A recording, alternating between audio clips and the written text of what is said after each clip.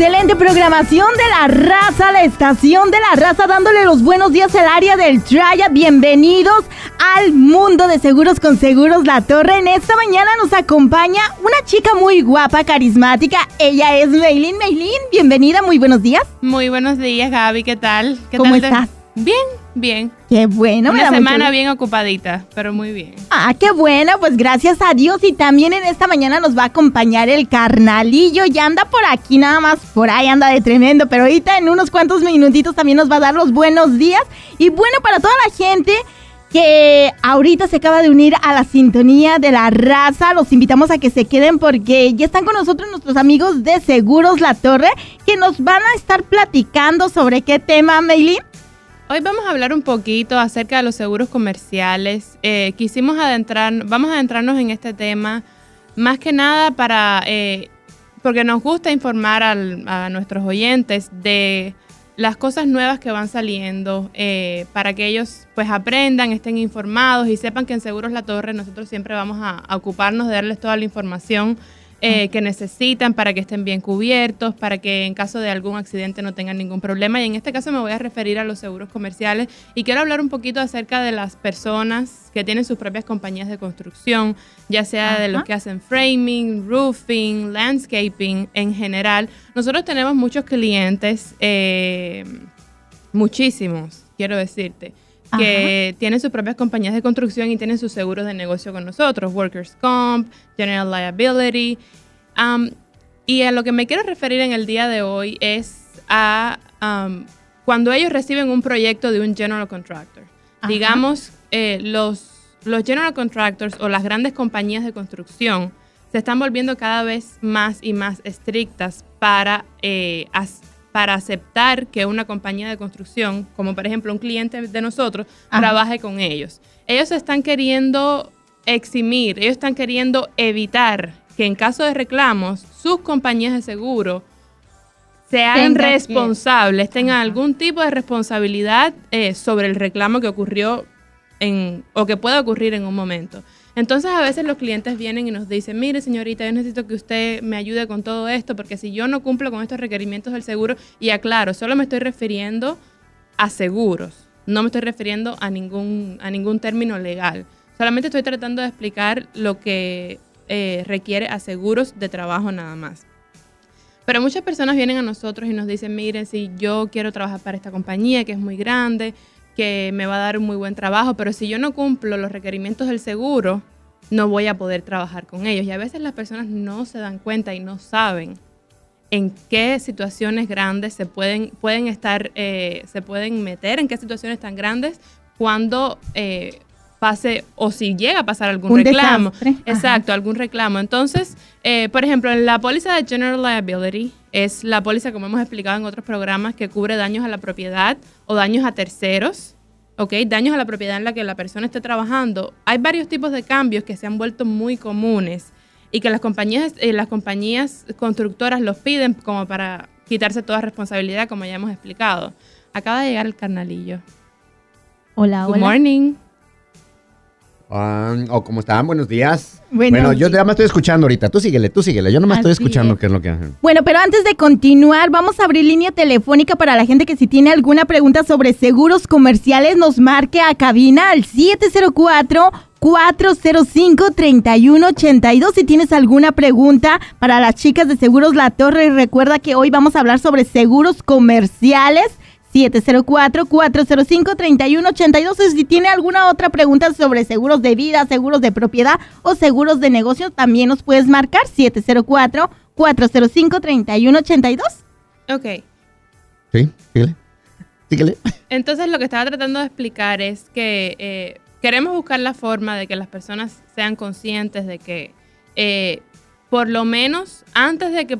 incluso los que tienen seguro con nosotros, por supuesto, nosotros nos encargamos de explicarles bien antes de procesar ningún cambio en ninguna póliza, tanto de Workers' Comp o de General Liability, de que estén bien conscientes de lo que van a tener en sus pólizas. Por ejemplo, la póliza de General Liability, la mayoría de las compañías constructoras grandes, ellos piden unos cambios que se llaman asegurados adicionales. Additional Insured es como se llama en inglés. Y eso básicamente dice que esa compañía lo que quiere es ser asegurado adicional de tu póliza, lo que significa que en caso de un reclamo, ellos pueden ir a tu compañía de seguro, hacer el reclamo sin necesidad de tu autorización y la compañía de seguro los va a defender a ellos como si fueras tú. Pero al final, en caso de que eso suceda, cuando termine el año, por ejemplo, llegue tu renovación, evidentemente, dependiendo de cuánto la compañía de seguro haya pagado, pues tu póliza evidentemente va a subir el precio o incluso quizás ni te la renueven. Pero ese no es el factor más grave, sino que digamos que nosotros procesamos esos cambios a las compañías de seguro, pero tú no tenías un contrato firmado con esa constructora. La compañía de seguro lo primero que va a hacer es pedir el contrato y ver si en ese contrato estaba estipulado que ellos fueran asegurados adicionales de la póliza.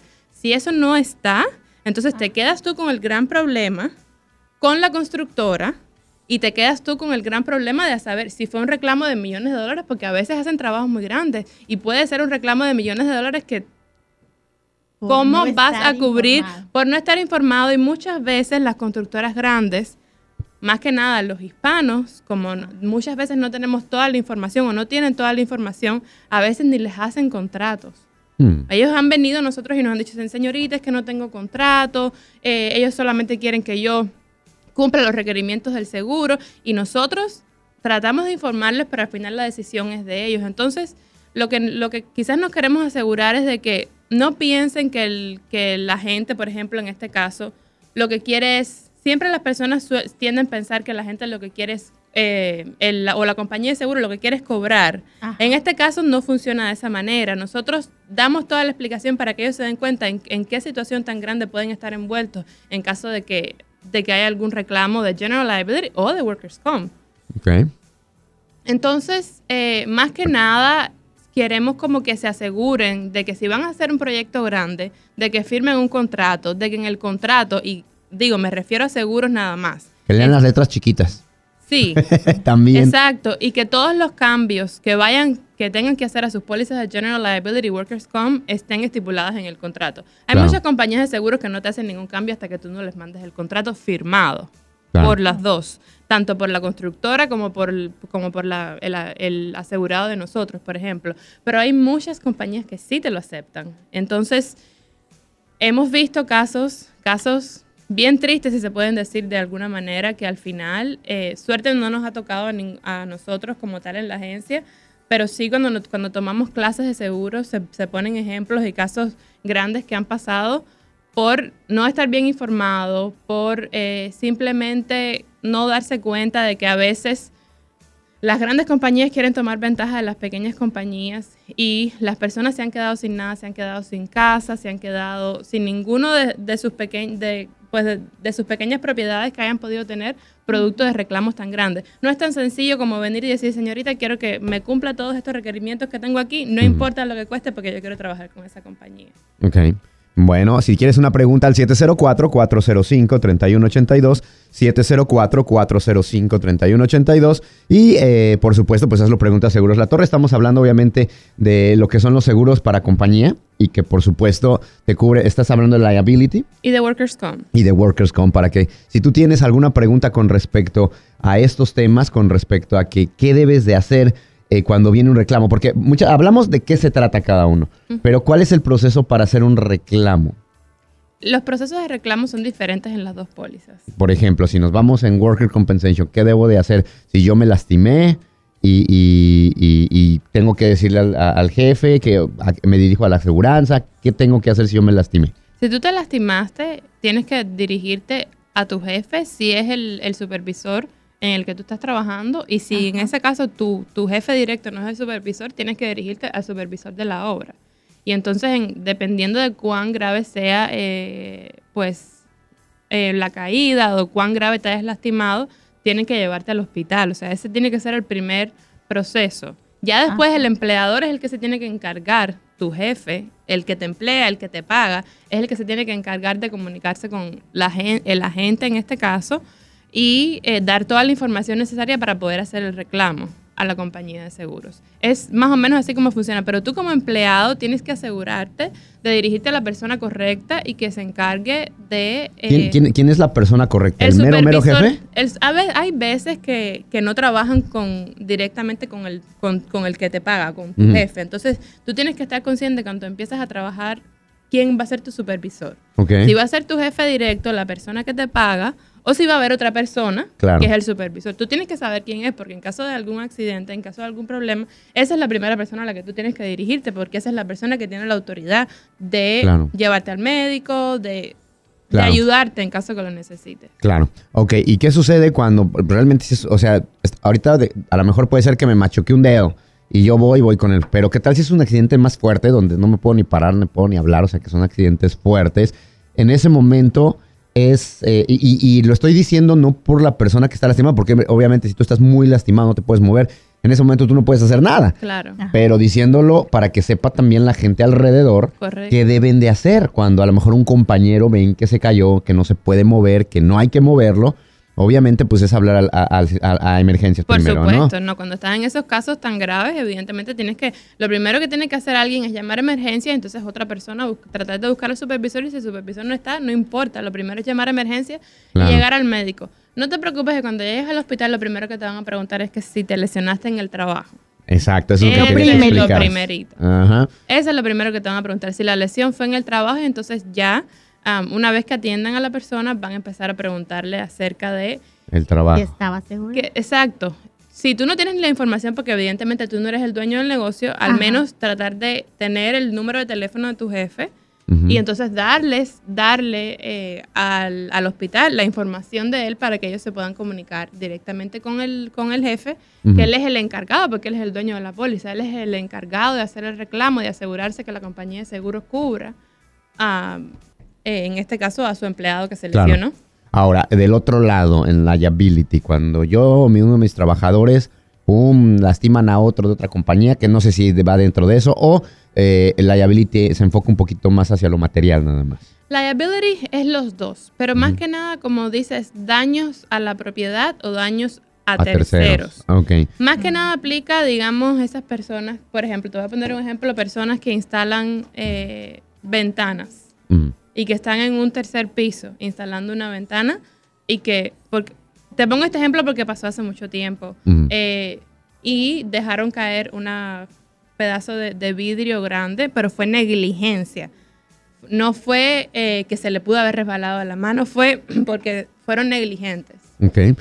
Tenemos una llamada, ahorita nos vamos con este ejemplo de que fue negligente, porque también hay dos situaciones que hay que hablar. A ver, así es, número en cabina 704-405-3182. Si tienes alguna pregunta sobre el tema que estamos hablando de seguros comerciales, nos puedes marcar ahora 704-405-3182. De este lado, muy buenos días. Sí, buenos días. Buenos días. Buenos días, adelante con su pregunta. Sí, le tengo una preguntita. Si en caso de que yo esté trabajando con un subcontratista y ese subcontratista no me paga con cheques, sino en efectivo, si me pasa algún accidente, ¿cómo lo puedo reclamar? O sea, es bien difícil. ¿Qué prueba puede haber de que sí yo trabajé con él? Correcto, tienes toda la razón. Tú primeramente deberías evitar de que te paguen cash. Y si te están pagando cash, hay varios contratistas que están empezando y que tienen un negocio pequeño y que sí pagan cash, lo cual no debería ser, pero llevan unos libros que se llaman cash books, donde ellos tienen escrito cada vez que pagan. O deberían de tener. Muchos de repente no lo hacen. Y hemos visto que las compañías de seguros, como prueba de empleado, pueden aceptar esos cash books. Pero te recomiendo a ti, yo sé que a veces a las personas de alguna manera les beneficia que les paguen cash de alguna forma, pero te recomiendo a ti que de alguna manera trates de hablar con él a ver si se puede cambiar eso, porque si él no tiene esos cash books y tú te lesionas, va a estar muy difícil de demostrarle a la compañía de seguros que tú eres empleado de él, porque además eso es lo primero que ellos preguntan cuando se hace un reclamo. Ellos te preguntan cuánto tiempo lleva el empleado trabajando contigo, cuánto le pagas la hora, cuánto le pagas a la semana y prueba de pago para comprobar. ¿Ok? Perfecto, entendí. Gracias por todo. No se preocupe, Bueno, buen fin de es semana. súper importante eso. ¿Tenemos otra llamada, Gaby? Ok, teléfono en cabina 704-405-3182, 704-405-3182. Si tú tienes alguna pregunta con respecto a seguros, ahorita obviamente estamos hablando de Worker Compensation y Liability, lo que es para negocios, pues puedes marcar al 704-405-3182. La Raza, muy buenos días. Sí, buenos días. Buenos días, adelante con su pregunta. Mire, mi pregunta es, yo antes estaba trabajando en una compañía muy grande de hacer edificios de que es de metal. Okay. Y pues yo tuve un accidente ahí y ellos pues, yo soy testigo de que ellos me ¿cómo se dice? Me pararon por todo, me atendieron bien y todo eso. Okay. Y la pregunta es, yo dejé esa compañía y empecé una compañía local, pero no tienen aseguranza. Y pues yo, como entiendo, yo en la otra compañía yo tenía aseguranza familiar y yo quiero tener aseguranza. Pero mi pregunta es, si yo tengo un accidente en ese trabajo, en esa compañía pequeña aquí en Charlotte, ¿qué puedo hacer si si yo no tengo seguro? Pero tú estás hablando de seguro de salud. Tú te estás refiriendo a que Sí. Ok. Sí, pero esa pregunta va también como si yo tengo un accidente. Son dos preguntas, son dos dudas diferentes, ¿no? Son dos cosas diferentes. Mira, realmente las compañías en Carolina del Norte, para ver si puedo responderte la pregunta y que me entiendas bien, las compañías en Carolina del Norte están obligadas a tener seguro de Workers' Compensation, que no tiene nada que ver en este caso con el seguro de salud. De Workers' Compensation, si ellos tienen 3 o más empleados. ¿Tu compañía tiene más de 3 empleados? Sí. Entonces, tú te debes asegurar con tu jefe si ellos tienen seguro de Workers' Compensation o no, que deben tener. Porque aunque sean pequeños... Oye, pero por ejemplo, aquí me salta la pregunta. Él ya sabe que no tienen seguro. No, lo que no tiene, tú lo que no tienes es seguro de salud. ¿Correcto? Sí, Ah, ok. Exacto. Pero ahorita, a ver, claro, pero ahorita vamos Sí, vamos a saltar ahorita, por ejemplo, vamos a esperar, vamos a responder primero de un lado para que entiendas y no nos hagamos pelotas, porque es lo que me pasó a mí ahorita. Entonces, primero, vamos a dejar el seguro de salud a un lado, ¿ok? Y vamos a poner ahorita primero lo que es la Worker Compensation. Si él tiene un accidente, tiene que preguntarle entonces a su jefe. Claro, si tú quieres estar seguro de que, como no tienes en este caso seguro de salud, si el seguro de Workers' Comp te cubriría en caso de que te lesiones, tienes que asegurarte si tu jefe o tu compañía tiene seguro de Workers' Comp, que si tiene más de 3 empleados, debe tener, porque es la ley. Entonces, ahí ya tú tienes que preguntarle directamente a ellos, oye, ¿tienes Worker Comp en caso que me pase algo? Correcto. Ellos deben de tener, ¿no? Oye, y ellos están obligados a darte esa información. O sea, de repente decir, ¿sabes qué? Pues yo quiero... Pues no hay por qué no dártela. Yo te puedo decir que sí, pero te estoy mintiendo a lo mejor. Porque no me han dicho nada de eso. Y incluso, como yo le digo, yo trabajaba afuera y yo vengo de una compañía muy grande, millonaria y todo, donde hay seguridad, la seguridad es primero y todo.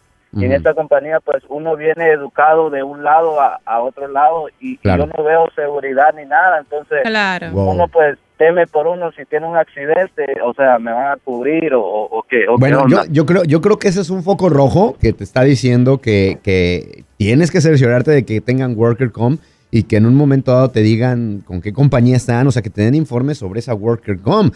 Porque el hecho de que, como tú dices, yo vengo de una compañía grande que tiene, o que sobre todo está la seguridad, y de repente aquí ves todo lo contrario, es un foco rojo, viejo. Entonces, pregúntales, cerciórate, asegúrate de que tengan una Worker Comp. Ahora, del otro lado, en cuestión de seguro de salud, ¿cómo está eso? No, ya cada compañía, cada dueño de compañía... Ahí ya es decisión de ellos si ellos ofrecen o no planes de seguro de salud. Ellos ya no están obligados a ofrecerlo. El plan de salud. No. Okay. De salud. De salud. De Workers' Comp, si en Carolina del Norte tienes un negocio y tienes más de 3 empleados, debes tener una Workers' Comp. Correcto. Okay. No, pues me voy a asegurar esta semana para ¿me entiendes? Porque claro que sí. Veo cosas que no me parecen. Sí, debes asegurarte para que al menos evites... Digo, Dios no lo quiera y tengas un accidente, bueno, pues no estés rompiéndote la cabeza de que si te van a pagar o no. No, porque es que en mi trabajo de antes yo me caí, ¿me entiendes? Yo quedé quitado y me lastimé, y solo me lastimé el hombro. Claro. Pero ahí pues todo fue, como se dice, profesionalmente, todo Claro. Claro, como debe ser. Entiendo. Exacto. Y entonces aquí no sé cómo está la vuelta. Bueno, pues Pues pregúntale. asegúrate bien para que no, para evitar cualquier problema en el futuro, ¿ok?